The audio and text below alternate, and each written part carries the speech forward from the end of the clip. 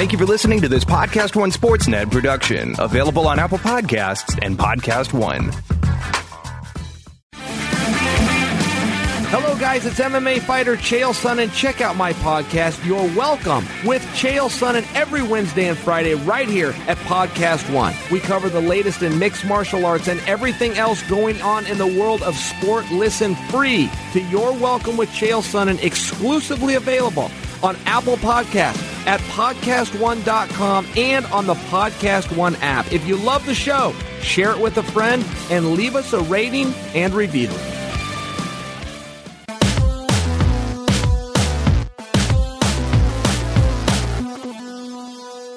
Welcome to Real Jam Radio. I am Danny LaRue, your host, and so happy to have you with us for this episode. A lot going on around the NBA, and I want to talk with Seerat Sohi, talented writer with SB Nation, The Athletic, and numerous other wonderful outlets. And we started out with her piece, which is on SBN, about the Houston Rockets, a lot of interesting things going on with them, what makes them special. And then we also talk about the Toronto Raptors, team that she follows the most closely, and then the playoff picture more broadly. Really fun conversation. And this week's episode is brought to you by BetDSI. If you use the MADGM, M-A-D-G-M promo code, you can get a 200% member bonus on your first deposit, and you get a $25 NCAA tournament bet just for registering. And our friends at TrueCar, great place to buy new and used cars. Conversation runs a little bit over an hour. I really enjoyed it. I think you will too. And here it comes. Thank you so much for coming on. Thanks for having me. We've been talking about doing this for a little while now, but I'm really happy with the timing because you just wrote a very interesting piece on the Houston Rockets, one of the biggest stories in the NBA going right now. As of the moment we're talking, it looks like they are going to be the number one overall seed in the playoff picture. They'll have home court. And where I think is a good place to start, there are a lot of different elements of the piece and of the Rockets that are worth discussing, is how this team is misconceived. And one of the ways that you keyed in on, and I think was a great way to do it, was just in terms of the amount of movement and distance that the players on the Rockets cover in a given game. Yeah, it's really interesting. You know, the Rockets they're supposed to be the pace and space team of the NBA. That's kind of been their reputation, just being forward thinking and leading the charge that way. But as it turns out, they run the least amount of miles per game than anybody else in the NBA on both ends of the floor. Actually, they're number 30 in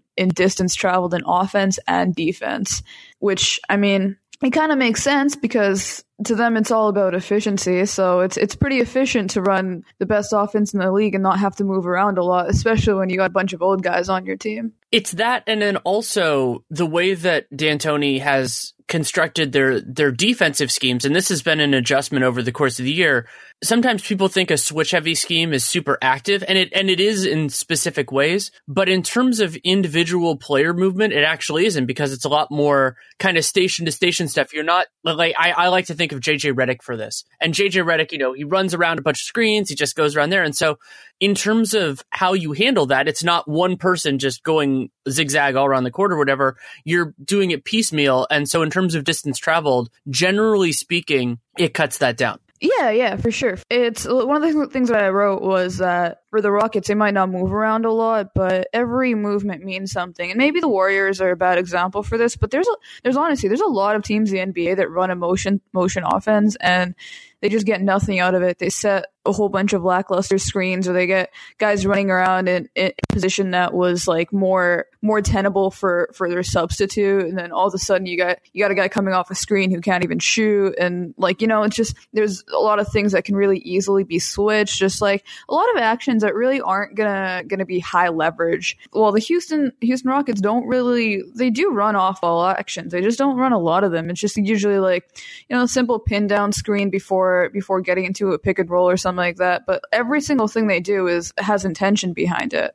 And I like the way that it kind of got framed in the later part of the piece around Joe Johnson. Joe Johnson is a recent addition, so they can actually be very useful in terms of seeing the differences in an approach, because they have been in a different system until that point. And a quote that he brought up was that it's ideal for him. That's ideal for me. I think he gives the coaching staff a sense of how to work with us. And everything fits with this idea of sometimes of older players, but also using the strengths of guys. And for me, the prototypical example of this on defense and on offense, but really more on defense, is Harden, because he is now put in a much more tenable situation, because switching systems, we saw this with the Clippers actually, as a couple years ago, it allows players to make much simpler reads and stay engaged in a different way. And so with Harden, off the top of my head, and I've done a little bit of digging on this for various purposes, this to me has been his best defensive year. That doesn't mean he's been great, but he's been a lot better. And I think the system has really helped him to reach that level. Yeah,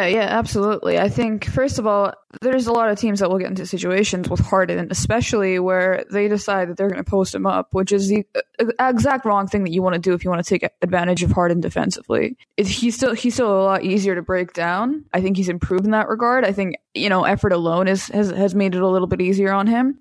And he's surrounded by better personnel, but that's the way you want to do it. When I see people taking down the post, I'm like, this is the strongest player in the league, like one of the strongest players in the league for his position, maybe the strongest for his position. Why are you backing him down? Like, where is that going to get you? The post up is already for most teams an inefficient play.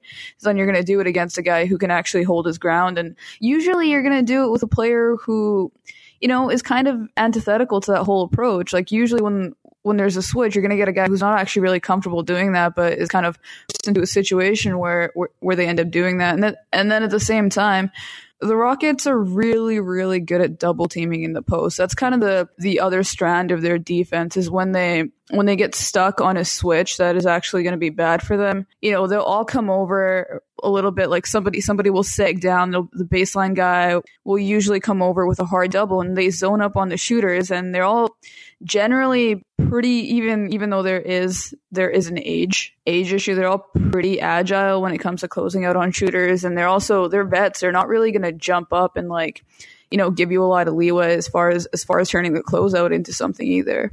To me, what might be the single most interesting part of their system is what you just got into. And I watched their games against New Orleans and Minnesota over the last week. And what Houston did is they treated the switching system that they have as a fact of life, as a reality. And instead of modifying that part of what they're doing because of Karl Anthony Towns and Anthony Davis, they just use doubling as a supplement to it. And I think that's really smart, because it forced other players to beat them. And it's true that both of those teams are a little bit more shorthanded right now than they would be theoretically in a playoff series, which is, for Houston, you have to kind of see everything in that context because of where they are.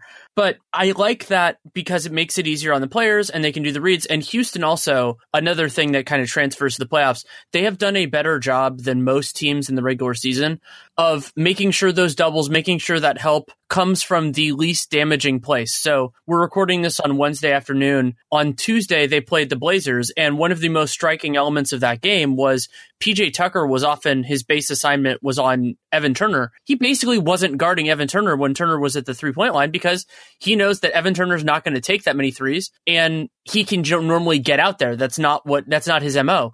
And that's exactly the way to handle those sorts of circumstances, because in a switch, you are going to get into circumstances where your one-on-one player has a disadvantage, but you can mitigate that disadvantage by having somebody in the right spot to make life harder on that offensive player. Yeah, for sure. And to your point, the other strand of their ability to double and not really give up a high leverage shot is that when they do double, let's say they are doubling off a guy in the corner who can actually shoot, because they do tend to mostly double out of those corners, and they will kind of sag down, but that's kind of like where the strong one comes from. Like, they'll usually just have somebody in between the above the break area and the corner, either to intercept the pass, like they've got some long guys on their team, or to close out. It's not like they're doubling and completely leaving anybody. They kind of just double and get into, like, they continue just playing that like zone switch defense at the same time. So they can somehow double and still shrink the floor for shooters.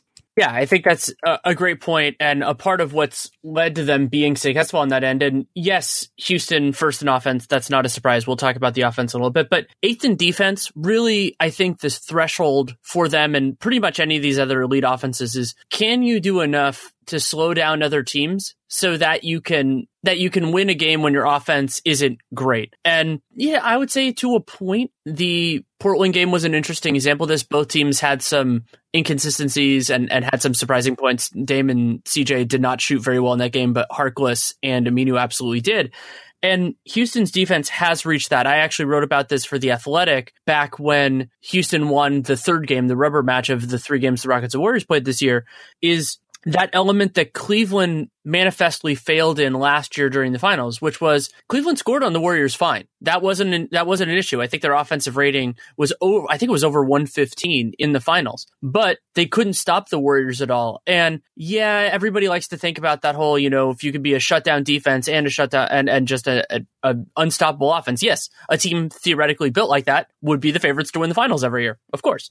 But Houston has done a really nice job of fitting in everything that makes sense with their approach. And also, I think that goes into personnel. And I've been super impressed with what Murray did, getting PJ Tucker, getting Mbah Moute on the minimum, one of the best minimum contracts in the entire league, but also incorporating them in ways that accentuates their positives and minimizes their negatives. Yeah, no, I totally agree with you on that front. I think a lot of people are actually it seemed like people were kind of confused when those signings were made. I mean, yeah, there's hypothetically they're 3-and-D guys, but I think the idea was kind of, hey, these guys aren't really knockdown shooters, so it kind of makes in your eyes, it would kind of be like, okay, shrink the floor and live with those guys' shots. But first of all, they're shooting incredibly well, and they're shooting from their hot spots. You got one, I can't remember which side it works best for which guy, but like PJ and Luke, they shoot from their respective corners like a ridiculous amount, like I think over 47% or something like that. So like they're situated in places where they're more likely to make their shots as well. It's just incredibly well researched and well positioned, and I think it makes it really, really hard to scout, because like another thing that was added in the piece was that they do run a more read and react type of offense. So like what are you really going to do? Like when you have 2 of the best ISO players in the league surrounded by a bunch of shooters who are likely to hit shots from the places that they're situated. Right, and that ties in with what I think is the most interesting element of what the Rockets are doing, and that is a lot of us, you, me, the basketball Twitter, if we want to call it that, have focused justifiably on Houston's isolation dominance. And I think it's getting misconstrued to a point, because I don't think that's necessarily what Houston wants to do. It's just that they put so much stress on opponents that opponents have to switch a lot. And when you switch a lot, then you get into isolations. And so what Houston has done is they are more open to it, and they know how to use that to their benefit, because A, they have great isolation players in Harden and Chris Paul, but they also reduce the ability for other players to help through having shooting, ideally 1 through 5, often 1 through 4, just depending on who's on the floor. But even Capella has gravity in a different way. And so they've made isolation basically into a distillation, and that wasn't really possible in the 80s and 90s. So people like me who kind of grew up and didn't like isolation ball, it's because it didn't exist in this form at that time. Yeah, no, absolutely. And I think if you were to ask the Rockets what type of play type they preferred, I don't think they necessarily even have one. It's more so I think the thing that they try to do is they just try to make you make impossible decisions. And I don't think it really matters to them how they do that. And the other element that makes what Houston does so much different than other teams is they have these 2 spectacular isolation players. I mean, they're a historical isolation team, but also those players are spectacular passers. So this is not Kobe or numerous other players who emulated Kobe on various teams just saying, okay, I have this guy one-on-one, I'm going to take him, that is our entire offense. No, if the other team can stop Harden or Chris Paul from getting necessarily what they want, or just the opportunity presents itself for pass, those guys can make those looks. And so that affects help, that affects the way the man who is being isolated on thinks about his responsibilities. And so they are able to take this into a different place. And I think that passing might be the most underappreciated part of what has led Houston's isolation to be successful. Yeah, I think you're totally right. Yeah, that's something I don't think has really been touched on enough. Like, you're dealing with 2 guys who aren't just great passers; these are generational passers. They're 2 of the best passers in the league, and Harden especially is just exceptional at finding shooters. Like, he's just a player who is built playing pick and roll basketball, and that's kind of like what the offense is. Essentially, it's either drive and score or drive and kick, and you make the decision based on what the defense allows you to do. And you can't really do that if you don't have two guys who are completely able to make split second decisions, playing against some pretty good defenders who, against most opponents are usually able to contain a pick and roll that would, like, let's say it's some other guy, let's say it's Jeff Teague and Clint Capella, and like let's put Jeff Teague's passing skills in there with Clint Capella on the pick and roll. Like, that's not as potent as Harden because he's able to get it in there in that split second that the big man kind of has to decide that he's going to commit to you, but he's not all the way there yet. Like, that is an incredibly underrated talent, because at the end of the day, if every scoring team could do this, they would. I mean, we can take it to Toronto, where I'm at with the Raptors. I mean, DeMar DeRozan is a guy who is learning to try to be that way, and he's done a pretty terrific job of it as far as his progress goes.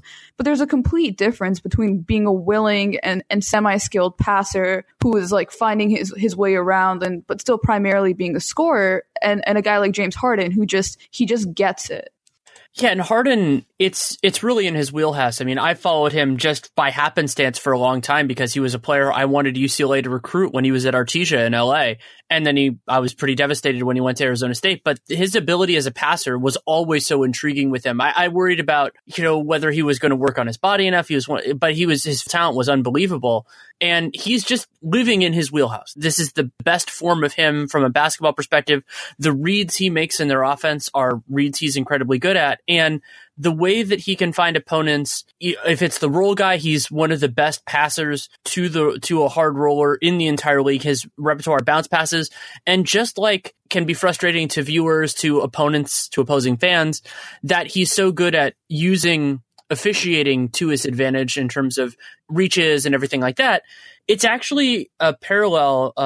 Nate Duncan's brought this up a lot, that some of the low passes he throws, he's basically created a no-lose proposition out of it, because he throws it at an angle where the most likely part of an opponent that is going to make contact with that ball is their foot. And while I disagree with the way it's officiated at certain points, generally speaking, if you throw a pass and it hits an opponent's foot, they're going to call that a kickball. So basically what that means is if the pass makes it through, then you get the pass. And with Harden, it does more than anybody else. But if it hits an opponent, it's probably going to hit their foot, and this can be called a kick, and then you get another chance. And Houston has a great offense, so they get another bite at the apple, unless it's and that resets the shot clock if it's super late. So it's kind of a damned if you do, damned if you don't, and that's remarkable. It's another kind of cheat code, if you will, in it. And it's not dirty pool. It's not anything else. It's just using the rules of the game and the way the game is officiated to his and the Rockets' advantage. Oh, that's incredible. I mean, I never even thought about that, but that's definitely something I'm going to keep an eye out for that, because of that is some next level gaming right there. I also want to add just a point on Houston, since we've been pretty much singing their praises, and rightfully so. I'm at the point now where I'm flat out picking them to win a championship. But one of the things that we saw last night, Dame, DJ had tough games, but Nurkic really, really got it going down the post. And that's also something that I think we saw in Houston's loss to Toronto. And I'd say the one thing that I think opponents can do if they do have a guy like Nurk or Jonas Valanciunas or DeMar, who also likes to go in the post and is effective there, is both teams really, I think to an extent Houston lived with it with Nurkic, but both teams, once they got the ball in the post, they went right away. It was immediate catch and shoot, catch and move. Because it takes some time to set a double. And that's one thing I noticed is one way that you can actually pretty effectively score against Houston is and again, you need the personnel, and then you're still kind of dealing with an ISO post situation. But that is one effective way that I've seen some opponents beat Houston's system. Yeah, Nurkic did a great job of that. Paralleling Nikola Jokic is spectacular. Those guys used to be teammates at attacking a mismatch immediately. And that's the secret to it, is don't take a beat, just get in there right away. And Harden folded up more. Sometimes Nurkic was posting up on Harden. He folded up more on those than usual, and that's a big concern, because in the playoffs, and I've made this criticism before of the Boston Celtics, where you are going to face a higher proportion of superlative individual talents in the playoffs because of selection bias. Superlative individual talents, more often than not, make the playoffs. And more often than not, the teams that survive long enough to play any team in the second round, conference finals, NBA finals, are going to be teams with those players. And that will lead to problems. The other big issue with the Rockets, is the unprecedented nature of what they're doing. Let's just call it an isolation, even though that's not necessarily the MO. It feels to me like there is some gravity to it in the sense that if you are an outlier, there is always this question about whether that is just who you are or whether you are outperforming and will regress to the mean. And it wouldn't take much regression for that to become a problem when you play better opponents. And so I think they'll figure it out. I think D'Antoni and the players that they have are going to do it. I think the Rockets are great. But that is a concern when basically James Harden going one-on-one against whoever is on him and taking that step back three, if he makes 40+% of those, the Rockets aren't going to lose very often. But if we start to get more into the 35 to 38 range, it changes the effective value of that possession and it changes the math a little bit. And I think they could try other things, but there will be games where it's close and it comes down to that. And variance is real and variance is a concern for everybody. But I think to a point it is for the Rockets as much or more than almost anybody. That's interesting. I've been thinking about this point, and one of the most interesting things about it, I think, is like this idea that we've gone so far around the bend that now we're at a point where isolation basketball is the kind that can't be trusted in the playoffs. Because I swear to God, like, you know, we just finished this with 3-point shooting and movement heavy offenses, and you know, you can't play at a high pace in the playoffs, and you can't win being a 3-point shooting team, and you can't win when your point guard's your best player. Like,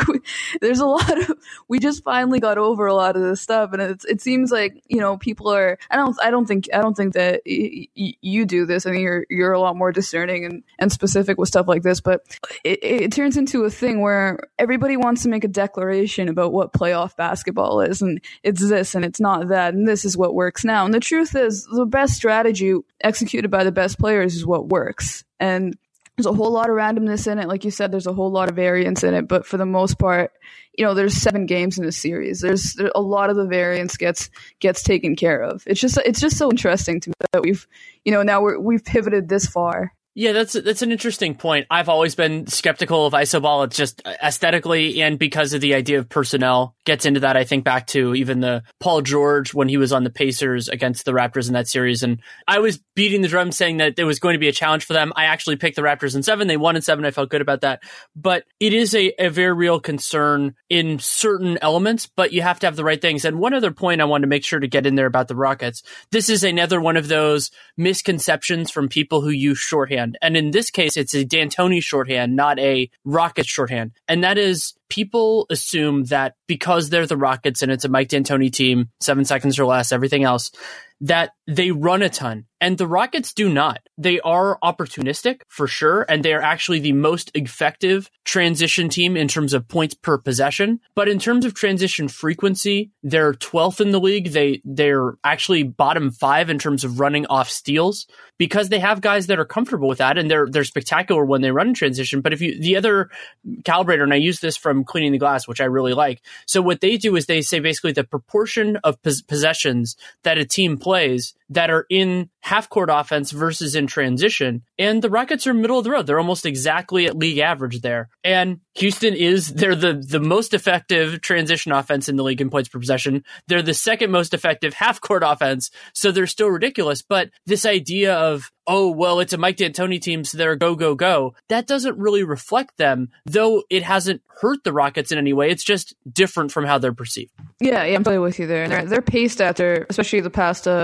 I haven't checked since I wrote the article, but when I filed, over the last 15 games, they were the slowest team in the league in terms of pace. And I know pace stats aren't perfect, and a lot just has to do with how long you actually run your half court offense. And I'm assuming they force other teams to run their half court offense more than others too. But that's another point to it. Yeah, that's key. That's key. And their half court defense forces teams to move slowly because of the switch heavy nature of it. A lot of times opponents have to use the first 5 to 10 seconds after they can't get a transition look just to figure out what they want to do. And so, yeah, and I think that's very fortunate for them. I think it really does help them out. But yeah, they are doing a good job of getting back in transition overall. And they have to, because that's a key part of defense for almost every successful defensive team. Plenty more to talk about with Seerat Sohi, but I need to take a moment to tell you about our friends at BetDSI. As many of you know, March Madness is well underway, so you can go to BetDSI and check out all the matchups. I'm recording this on Thursday, just watched a fascinating slate of Sweet 16 games, so now one more day of Sweet 16, then going into the Elite 8,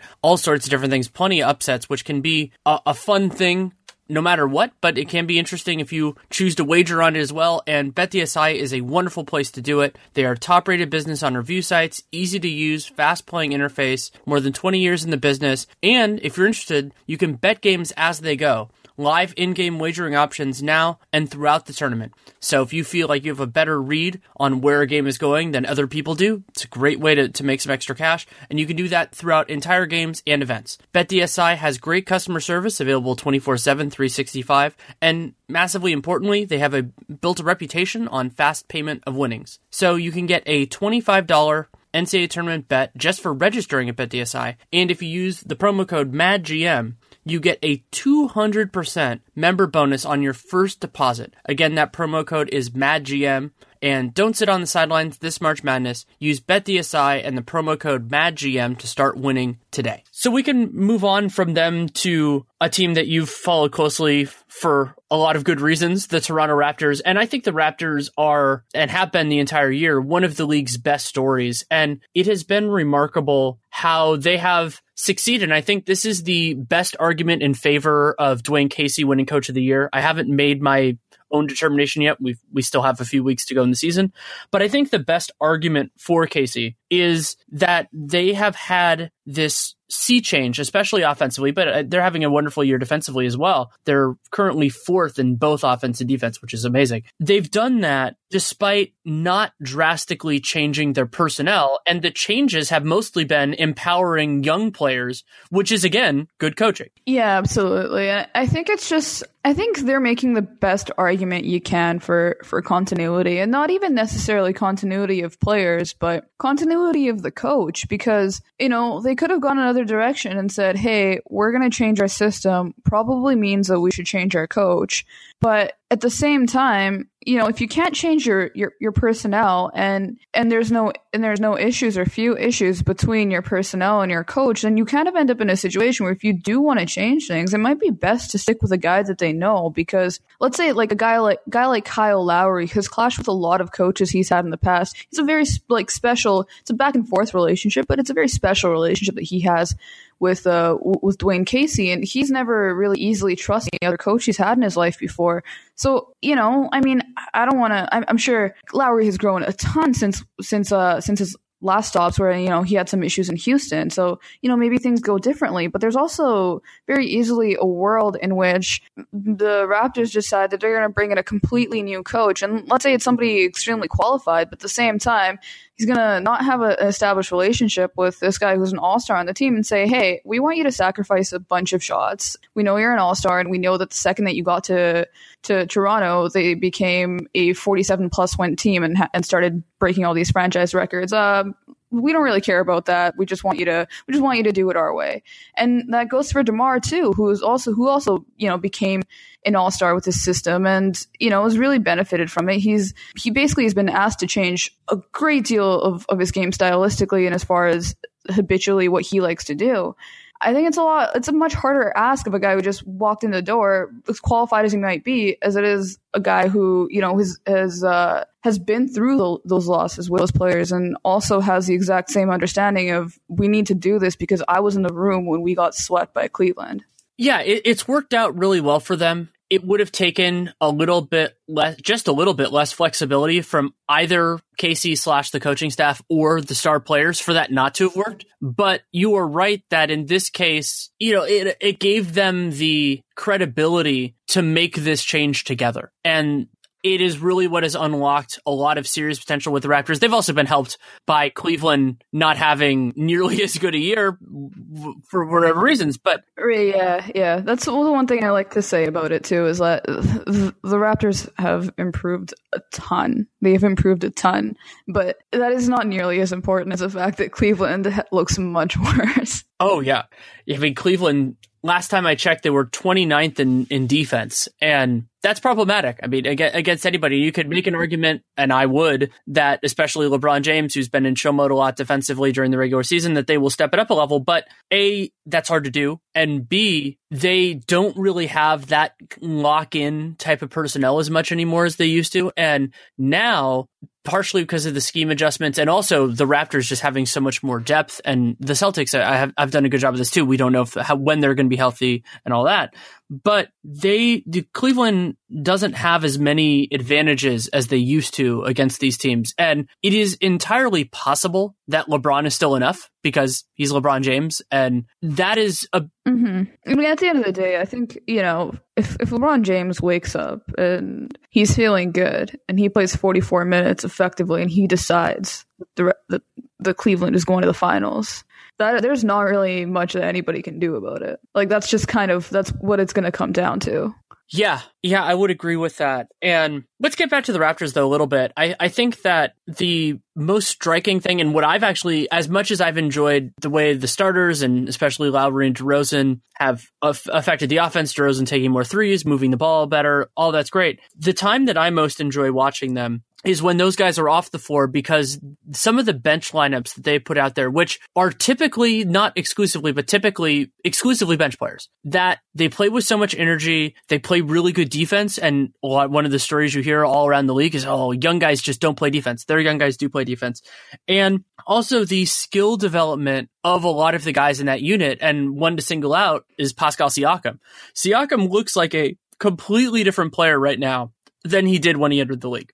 Yeah. I think skill development is one of the other plot points with this team that's really interesting. Siakam's probably the best example of it. I think Jonas Valanciunas is a very close second in the improvements that he's made on the offensive end. He used to be, it used to be that you threw the ball into Jonas, you weren't going to see it again. Didn't matter if he got doubled. It didn't matter what side it was on. He was pretty much going to get his shot up, and he was very effective in the post. He's also one of those guys who's really good at getting that second rebound, not putting his arms down, and just getting it right back up there. So generally not a bad play, but it wasn't exactly the most dynamic thing that you could do. And it's not really a situation that he found himself in a lot either, because he wasn't really a guy that could be trusted down the stretch to play high stakes minutes. And now you see him, and he's making cross court skip passes. He's passing out of doubles to the other side on the opposite corner, the post to repost, off of dribble handoffs. He's finding cutters. Like, he's just doing things that I never imagined would be possible for him, to be quite honest. And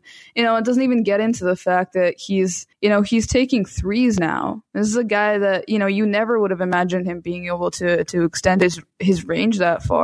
Just completely changed the way that he's played, and as a result has ended up strengthening the parts of his game that he used to rely on, because now he's got so much more in his arsenal, and that goes to his face-up game too. And, to your point on Siakam as well, another guy who, his main skill was running the floor, and he spent a lot of the season in the G League last year. He wasn't part of the Raptors' late rotation. And, to see him come in, and he's basically, if he gets a rebound, the ball at the floor in transition, sometimes it's still a mess, and he'll occasionally get called for a charge. He'll be out of control and just trying to kick to the guy in the corner. But first of all, it's awesome that he can make that pass. He's great now. It kind of just, he's starting to be able to avoid that rotation, and just like he finds Jakob Poeltl for like 2 or 3 dunks a game at this point, it feels like. And just like, his ball handling, he's like got this transition spin move that he likes now that was early in the season. It was a bit of a mess, but it's really coming along. That's one of the really interesting things about watching this team, actually, is that a lot of these things that were so messy and would make you cringe earlier in the season, they're really starting to come into fruition now as these guys develop those skills. And the thing that actually makes me think about is, has NBA skill development ever been this good? Because, it never used to be that, you get these guys who can't shoot, and all of a sudden they're shooting. And that's actually become like the development philosophy for a couple of teams now. They're just saying, yeah, you can teach a guy to shoot. And, you can teach these guys to expand their games in ways that, really, really you just couldn't even have imagined. I've been very intrigued by the way that teams have been getting guys more comfortable with the ball in their hands in high pressure. And some of that can be just these players have experience with that earlier in their lives, like high school or sometimes college, depending on the player. Like I would assume Siakam was by far the best player on his high school team. I have not checked into his high school past to see if that's true.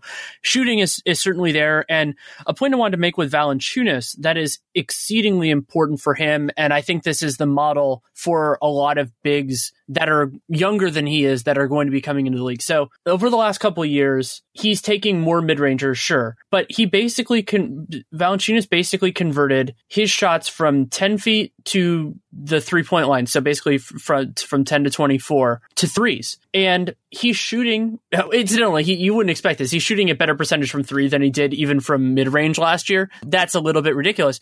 But just the sheer fact that three is worth more than two, if you take those shots out, and then the other benefit you get is forcing opponents to actually defend you out there. If a team is defending Valanciunas at 12 feet out, that player, because presumably that person is 7 feet or close to it, probably has a wingspan in that range. If somebody's driving, if somebody's making a cut, they can help off that even if they're respecting Valanciunas' shot. If he is at 26 feet, you cannot physically be in the same two places as you were before. And I think that's really helped them out as well. And that is the element that can really moving forward. And that's not saying, every, like Boban Marjanovic needs to start shooting threes or anything crazy like that. But it is a benefit that is certainly possible for players and teams to cultivate so much more than they did even 5 years ago, much less 15 to 20.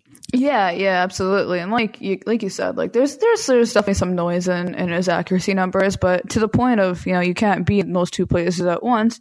It also means that when he's shooting, he is wide open. Like I haven't seen too many even semi-contested three-pointers this season. When guys close out, he generally just drives. And, when a center is driving on a center that's already closed out on him, I don't know too many point guards or any guards really that are going to step in front. I mean, one of them is Lowry, and he's already on the Raptors. So it's usually a free lane for him to go and drive.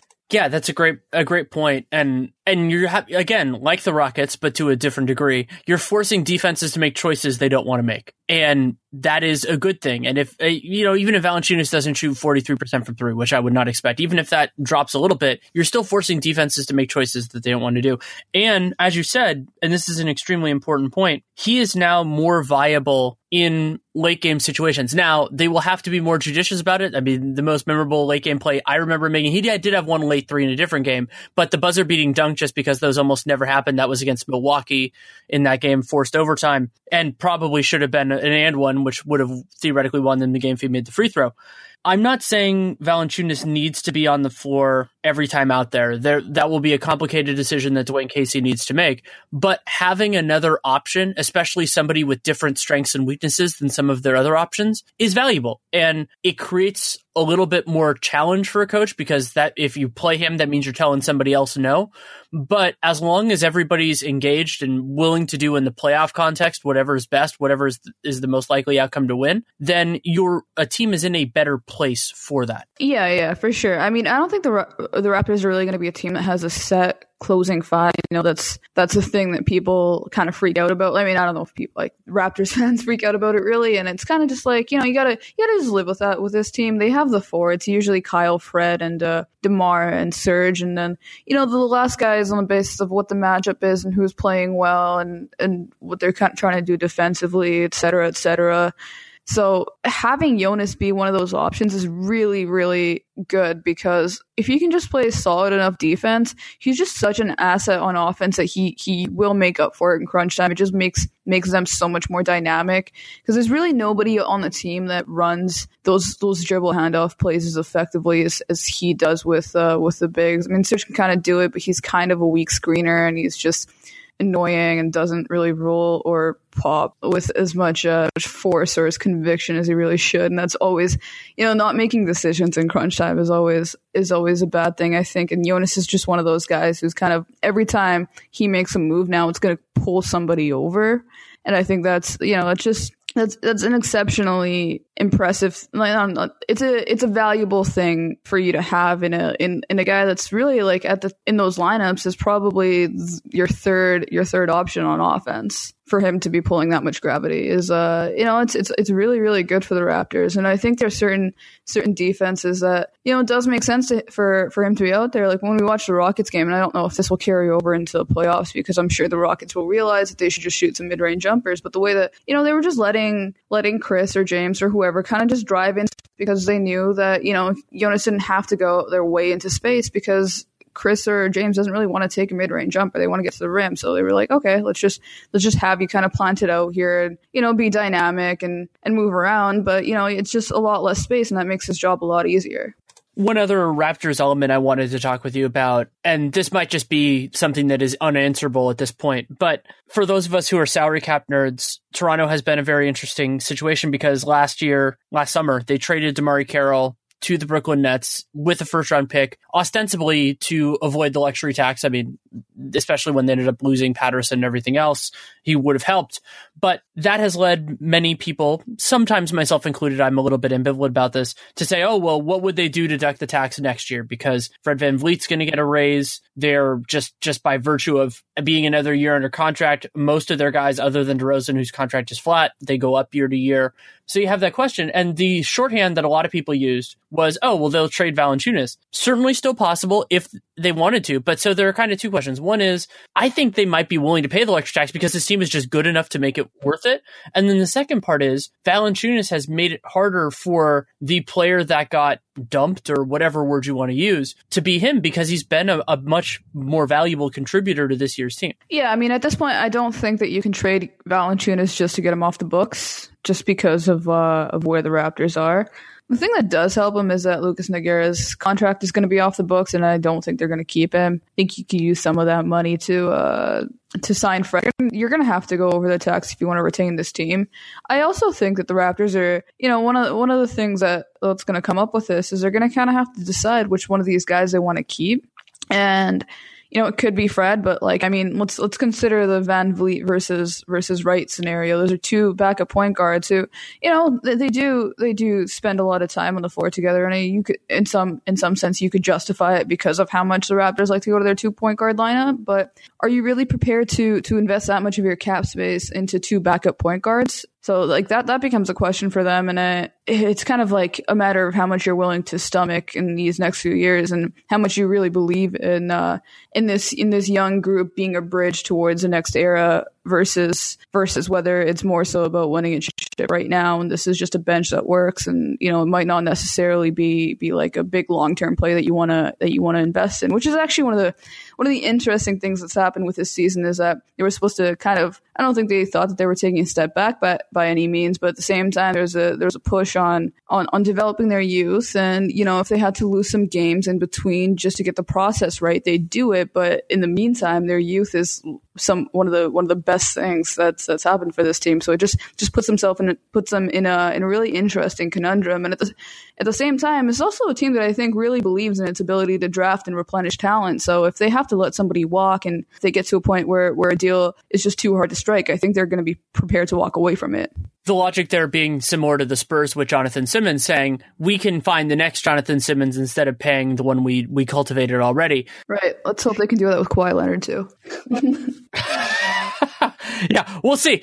But the Raptors also have a complicated decision coming up, not immediately. They still have a couple more years with Lowry. And the other reason that they could keep both Van Vliet and DeLon Wright, who both have free agency before Lowry. So Van Vliet will be a free agent in 2018, DeLon Wright in 2019, Kyle Lowry in 2020, would be if they either felt one of those two guys could replace him. That will be, I think, Lowry's age 33 season, something like that. I can't remember exactly what it will be. But that's one approach. And the other one is, okay, this is going to be, 2018 is going to be a more constricted salary cap circumstance. Obviously, everything is more constricted even next year than 2016 was, and to a point 2017. So the logic could be these guys are going to be restricted free agents. We might not have to deal with them getting overpaid. And so then it's a little bit of a weird proposition for most ownership groups, but you can just do the play it by ear thing. So, okay, if Fred VanVleet gets X amount of dollars, we can be happy with him. And the goal with all of these guys, and this doesn't always work, is to get them at a contract that you could eventually move them or theoretically somebody else if they delivered well enough to make it work. And I would say that incidentally, Alan Crabb did not fit this idea, but he ended up getting traded away anyway. I think that worked out reasonably well for Portland. They got under the tax themselves. But the approach there of basically saying, hey, let's see where the market goes is actually something that works really well in Toronto's favor because there just aren't that many teams with a ton of space, and they don't really have another way to be proactive about it other than maybe going on the free agent market themselves and getting a free agent. So they can just be patient and read it. And then if they have to find the next Van Vliet, they can do it. But if they can get the current one at a price they live with, they just bring him back. Yeah, there's also, the thing with Van Vliet was also because he was undrafted is that there's only a certain amount that they can pay him. And I think so for rounders it was 10 points. Yeah, he's arenas limited. And so the Cliff's Notes version of that is this is the same thing. The guy who made this famous Beyond Gilbert Arenas, which inspired the provision, it didn't exist then, is Jeremy Lin. So what that means is you can't pay more than the non-taxpayer mid-level exceptions. That's a higher mid-level exception. You can't pay them more than the mid-level exception for the first 2 years. And then this is a contract where it doesn't have to follow the rules in terms of 8% or 5% raises per year. You could raise it all the way up to, but it doesn't have to be to their maximum. So what the Rockets did with Jeremy Lin was they gave Lin and Omar Ashik contracts that were at that amount that they could do for the first 2 years and then had max after that. So they spiked up and it was complicated for the Knicks and Bulls respectively. And so a team could do that with Fred VanVleet. The challenge with it from the perspective of the offering team is that it's not like, oh, sweet, well, we can offer this guy and it counts as the mid-level exception on our books. No. It counts for the offering team at the average value of the contract, whatever that ends up being. And because so few teams have cap space, there just are not that many opportunities for teams to say, hey, we're going to try to steal Fred VanVleet from them. It is possible. Of course it is possible because, somebody like Indiana, like if they realize for whatever reason that Fred VanVleet's their guy, they can structure an offer sheet that would be very hard for Toronto to manage. But there just aren't that many teams like that this year. And because he's restricted, if those teams choose to use their space in the first 7 days of free agency before the restricted guys can sign offer sheets, then the Raptors they're golden, basically. Yeah, and the other thing is also it's not the type of decision that I think will really, really put the Raptors into a bind. And I love Fred VanVleet. I've tried to get FBV MVP chants going in the ACC. That was a lot of acronyms at once. He's awesome, but at the end of the day, if there's a contract that's going to put the Raptors into a bind, Masai Ujiri, I don't think is going to, complicate the Raptors cap situation for Fred VanVleet. And I think most other teams would also know that. Yeah, I think that's true. And like so many other teams this year, it's a very different struggle now than it used to be because it was, how do we use the space? Now it's more asset maximization. And I mean, OG Anunoby doesn't play the same position, but the example of that and finding guys from 905, developing them like they did with Fred VanVleet, it has to give them confidence to do this moving forward. And the stakes are high as long as the Raptors want to be competitive because backup point guard matters. It's not the definitive thing. A team is generally speaking not going to win or lose a playoff series because of backup point guards, but it can affect seeding. It can affect a lot of other things. And resilience to injury is a very important part of that. And I think the Raptors have dealt with it when they've had to this year. So he helps, but isn't mandatory. And that's the position of strength that every team wants to be in, not the position where, oh God, we have to keep this guy. We're gone without them. That style doesn't help with negotiations, and other teams also can see blood in the water then too. Still plenty more to talk about with Seerat, but have a message from our friends at TrueCar. Even if you are a big-time basketball fan, there might be a few facts about the game that you do not know. Like, did you know that the first hoops were actually peach baskets? Or that a warm basketball is bouncier than a cold one? Or that players can run as much as 4 miles during a game? Well, here's another fact you might not know that is actually really helpful if you need to buy a car. TrueCar also helps people get used cars. That's right. TrueCar is not just for buying new cars. With their certified dealer network and nationwide inventory of nearly 1 million used cars, you will enjoy real pricing on actual inventory and a simpler buying experience whether you buy new or used. And with TrueCar, users can see what others paid, so they know if they're getting a good deal before they buy. they're also more likely to enjoy a faster buying experience by connecting with TrueCar certified dealers. When you are ready to buy a new or used car, check out TrueCar and enjoy a more confident car buying experience. Some features not available in all states. One other thing I want to talk about briefly with you, just because I can't think of anybody that'd be better to talk about with it, is malaise is probably too strong a word for it, but I enjoy the years like last year where the MVP race is more competitive going down to the wire, especially if there can be differences of opinion. I enjoyed that last year. It did lead to some silly stuff, and it's led to some frustrating revisionist history recently where, there's some stuff with Russell Westbrook and all that kind of thing. But I don't know. We're still about 3 weeks away from the end of the season, and it seems exceedingly unlikely that it will be anybody other than James Harden. And I appreciate that. I mean, it has happened before 2 years ago when Steph was the unanimous MVP. It was a similar thing at this point. And I don't know. I like that drama. I don't know why I like that drama, because the playoff stuff is so much more interesting and actually on the basketball court as opposed to an esoteric argument. But I do kind of miss it. I see where you're coming from. This year it hasn't bothered me, because I really like James Harden and I want him to win the MVP award that was wrongfully taken from him last year. On the same token, there's so many interesting things to follow this year. The Rookie of the Year race is neck and neck. I changed my mind on it so much. I love Donovan Mitchell and I love Ben Simmons. That's a really interesting debate to me because they're two completely different players stylistically and just as far as like prototypes for what they represent for the future, which is really essentially what the Rookie of the Year award is. And at the same time, I mean, every night when you look at to see who's playing, you're like, oh my god, okay, so these are the playoff implications of this. And sometimes you can't even keep up with it to the point where you're just like, okay, screw it, I'm just gonna check what it looks like at the end of the night. But like there's something interesting going on every night. When you look at both conferences, I don't think you can reasonably confidently say who's going to come out of them, and I think that's pretty awesome as well. You've got the Defensive Player of the Year award, which isn't it's not exactly the most compelling award this season, because I think it's more so like the guys who deserve it have been injured, and it's just been like nobody's really stuck out and been like the guy who's for 75 games carried a team.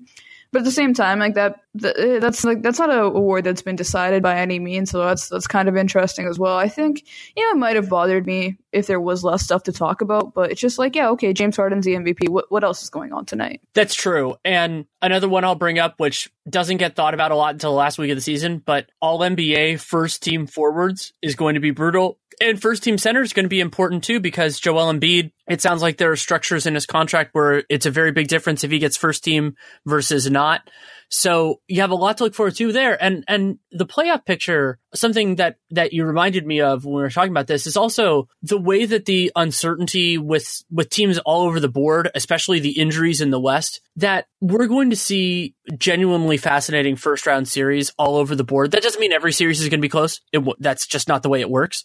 But I mean, we're going to have teams in all likelihood towards the bottom of the conference in the playoff picture that are going to be competitive. I mean, Miami, if they can be healthy, they just scare everybody because their defense is really good. Milwaukee, ceiling questions. I've been frustrated with them the last couple of weeks, but they're there. And then in the West, a lot of it is injury based. I mean, Kawhi is Kawhi. Jimmy Butler and the Wolves, that totally changes their dynamic. And then the other teams like Utah, I mean, Utah basically, the only reason they're as low in the race is because they were missing Gobert for so long, and it took them a little while to figure this out. I mean, Donovan Mitchell getting the opportunity, delivering on the opportunity, and then Quinn Snyder adjusting the rotation because of that.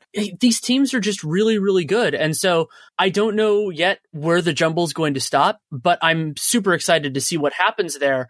And I'm excited for a playoffs where how I feel about almost every series, even the top teams, is going to be affected by seeding that could change up to the last day of the season. Yeah, that's a fascinating thing about it, because I mean, I think it's actually, I think it's gonna be really, really frustrating for people like you, because I know that you generally do a lot of playoff preview stuff, and you're kind of gonna have to sneak it all in the last 2 days. Luckily for me, nobody asked me to do stuff like that, so I'm just not as good at it. So So, I feel, first of all, I'm just going to apologize to you in advance for the stuff that you're going to be going through in those last 48 hours between knowing what the matchups are and when the playoffs start. But yeah, like, to your point though, like it is exceptionally interesting, and it makes you think like who's going to be the first round out. And when you look at the schedule, like you look at, okay, like let's look at Toronto, who I think is going to go pretty deep in the playoffs. I don't think they're going to like really fall back in their old history, but at the same time, like do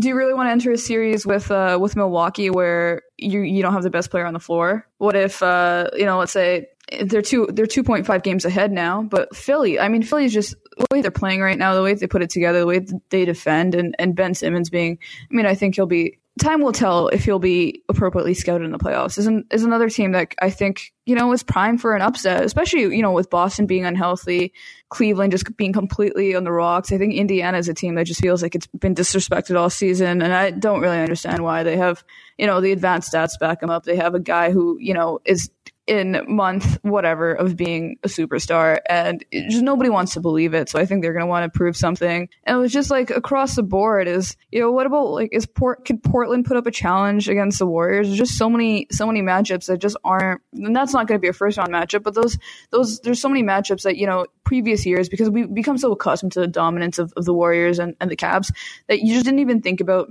matter. Like all this stuff really matters now. And that's just like, it's really fascinating to me. Cause like, let's say like the 6-3 is Portland and San Antonio. We don't know if Kawhi is going to be back, but that's a matchup that could really impact how Golden State does in the next round, because those are two formidable teams that are going up and could actually give either of those teams a challenge.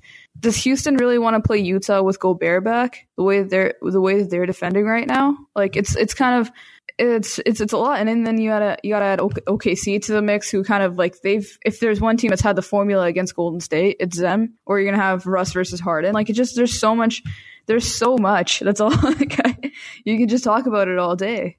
The most striking element to me at this point, because the only way to think about it is in the abstract, because there are so many different possibilities and there are so few things that are set. The Rockets being the 1 seed, the Warriors being the 2. We're getting closer to Portland being the 3. If they had won yesterday, I would feel even more solid about that. And then in the East, it's a pretty similar thing in terms of Boston and Toronto. But what I've been thinking about for the last couple of weeks, and Nate and I have been dancing around this on Dunked On, is this is the year of any year that I've covered the NBA, so going back to 2009, that overall, for most teams, there is the largest disparity between ceiling and floor in terms of what they could be in the playoffs. There are basically no known commodities other than maybe the Warriors. And Philly is a great example of this. Philadelphia, other than JJ Redick, basically nobody on their team has played meaningful playoff minutes in their lives. Most of those guys haven't even played a ton of meaningful regular season minutes in their lives.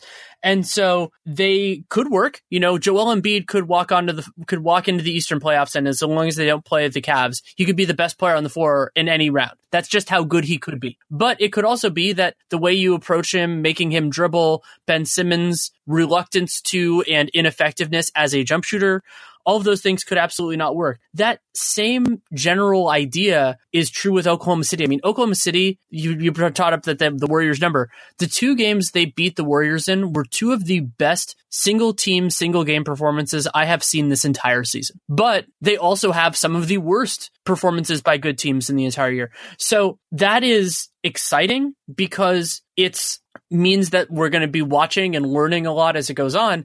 And it also is terrifying to those who believe that prediction is their game. And I don't stress as much about that at this point, because I do my best at laying out this is what could happen and not being as married to it. But I think we're going to see a lot of predictions go terribly wrong this year. And I'm good with that. I think that leads to a more fun product overall, but it certainly is stressful when if you ascribe your own value as an analyst to saying X team in X number of games and thinking that if it's anything different from that, you're wrong, because anybody who thinks they know what the Sixers are right now in the playoffs is full of themselves. Yeah, that's definitely true. And luckily also another thing that nobody asked me to do as well. So I think this is really the type of playoffs that fans have been clamoring for a really long time. And I just really hope there's no more injuries. I'm just so excited to see what happens. And I think it's going to be a very clarifying postseason for a lot of teams. Like, let's look at Indiana, Philadelphia are kind of new in this. They got to figure out like what's real here. What do we have to go back and take back to the drawing board? How much of an element is Simmons' jumper really? How gimmicky are the Pacers? And you got a team like Washington where they got to figure out, do we actually work well together? Like that's kind of their biggest question. Like, can we break out of the malaise and, actually, like, can we pretend to like each other for long enough that the exceptional talent on our team can actually play together? And then, any team with Giannis has a lot of questions. Like the only team that I look at and I think like, oh, there's not a whole bunch of questions in the East is Miami, because you kind of feel like, okay, they're just well coached, they're getting in. It's not like, they don't have too much pressure to do anything outside of make the playoffs. And Kyrie, in a different circumstance, hopefully he can get back to 100% or as close as he can be. I mean, he's put on some of the best scoring performances we've ever seen. I'm going to end this with, go ahead. Oh, yeah.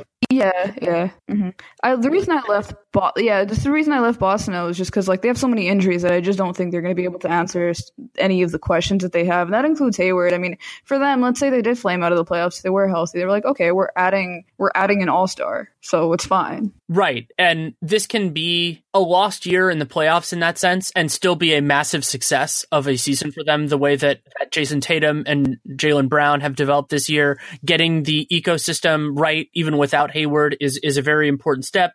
Al Horford has looked good this year. He's looked great at many moments this year. But I want to end this on a question that I've been asking more and more, and it ties in with the playoff things we've been talking about. So I have been excluding Rockets Warriors for seemingly obvious reasons.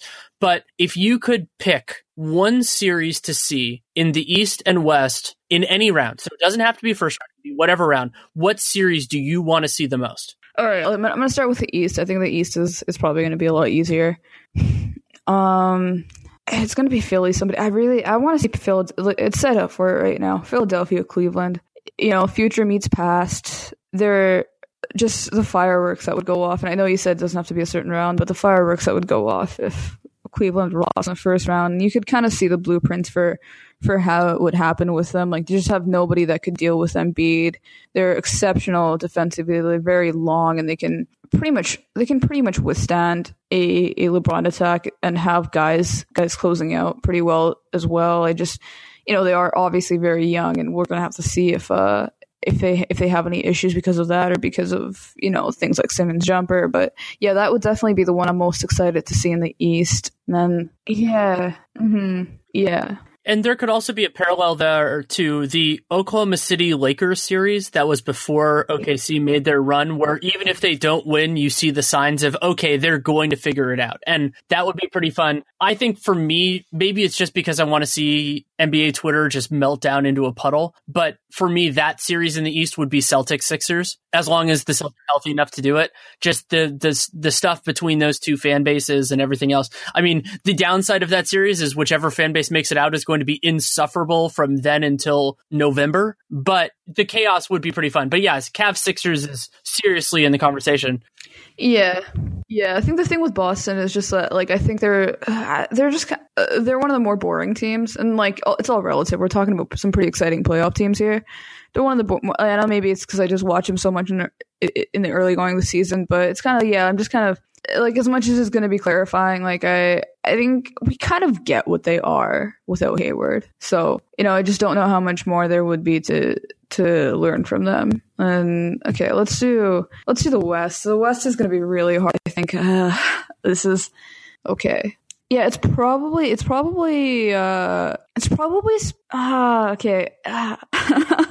Okay, let's go Oklahoma, Golden State.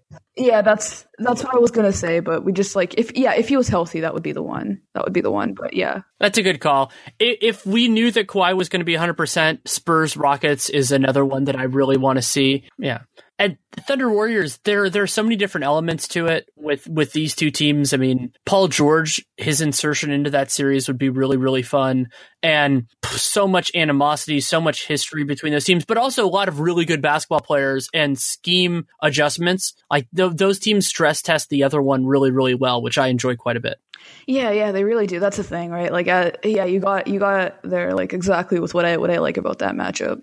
It's a shame that those are with more established commodities, but I think that's the variance is part of what gets me off of teams like the Wolves and the Jazz in terms of that, because, they could put together some really fun series, but it's not necessarily what I want to see the most, because the most is more like, when you go like going into a movie theater and you're going to enjoy it for whatever it is versus the variance and the uncertainty. But I like that mix overall in the playoffs. You want to have a couple series that have more volatility and some that are going to deliver. Mm-hmm. Yeah, for sure. Like, I think Minnesota's the one team that, like, I think I'm not going to be as excited to watch them play in the playoffs, just because I think, it's going to kind of be the same story with them. They're going to show these flashes of brilliance with all their talent, and will show all this potential, but will ultimately just their downfall will be their complete inability to execute or show any discipline on offense, and it's just going to be very frustrating to watch. Yeah, I'm ready to be very frustrated by them. I feel like that's just the inevitability of this year, and just as they're figuring everything out.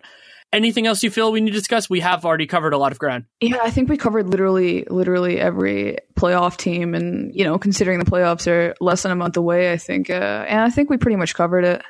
Well, thank you so much as always for taking the time. Thanks for having me.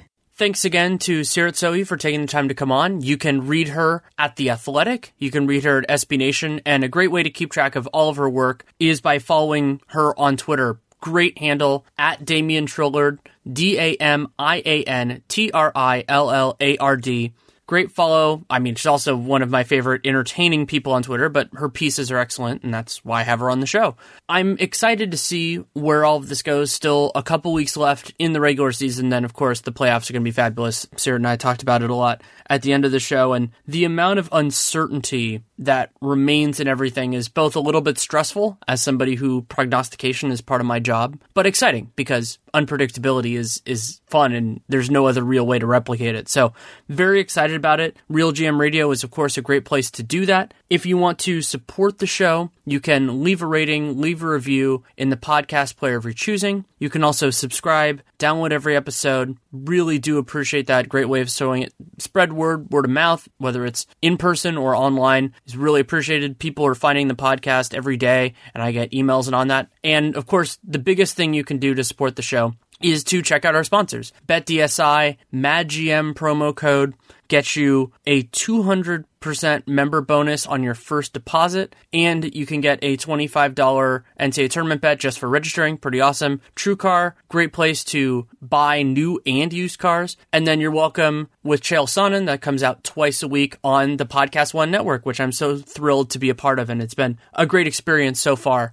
in this calendar year is really when the changeover happened. If you have any feedback, good, bad, or indifferent on the show, Danny Leroux, NBA at gmail.com is the way to do it. I've gotten a lot over the last little while. I appreciate all of it. I'm going to try to respond. My standard promise is I will read everything. Will continue to, and I respond if and when I can. But I do promise you that I read it. Lots of fun stuff on the mascot bracket. I appreciate all of that and have passed some of it on to my sister. We'll pass the rest on in the very near future. So plenty to look forward to. We'll also do a draft catch-up at some point after the NCAA tournament, still figuring out the timing on all that, because, of course, the NCAA tournament timing ends pretty much with the playoffs, so have to balance everything else. I think of this as more of an NBA podcast, but it can go wherever I want, and I appreciate both Real GM for allowing that to happen and all of you for listening to indulge me in that way, that this can take so many different directions. If you want to check out my work, podcast with Nate Duncan, of course, Dunked On, Twitter NBA show, going strong. We're getting ready for the playoff push.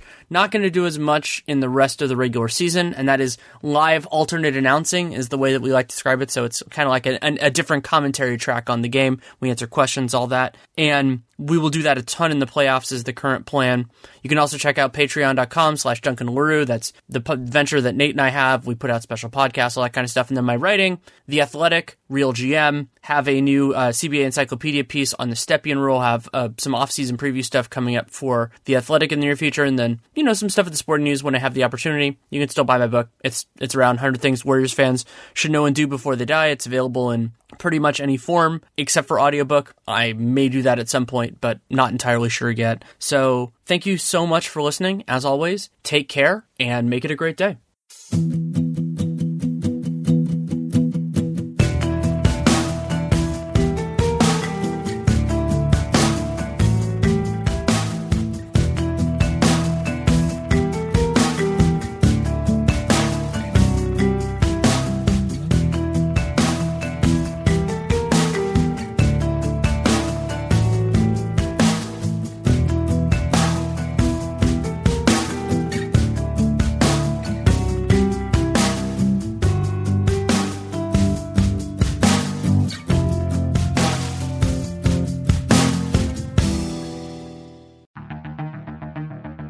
Whenever you look for news, you may feel forced to choose between partisans in mainstream media and conspiracists in alternative media.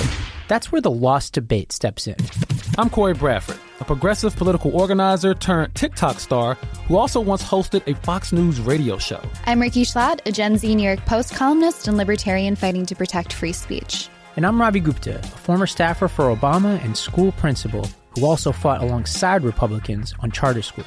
And we launched The Lost Debate, a podcast and YouTube show for the political eclectics who've lost trust in a polarizing, partisan world, but who also reject the disinformation and manipulation in alternative media. Instead of being at each other's throats, we focus on bringing new perspectives to the table in constructive debate that sounds less like crossfire and more like discussions between real people. Check out The Lost Debate on YouTube or wherever you get your podcasts.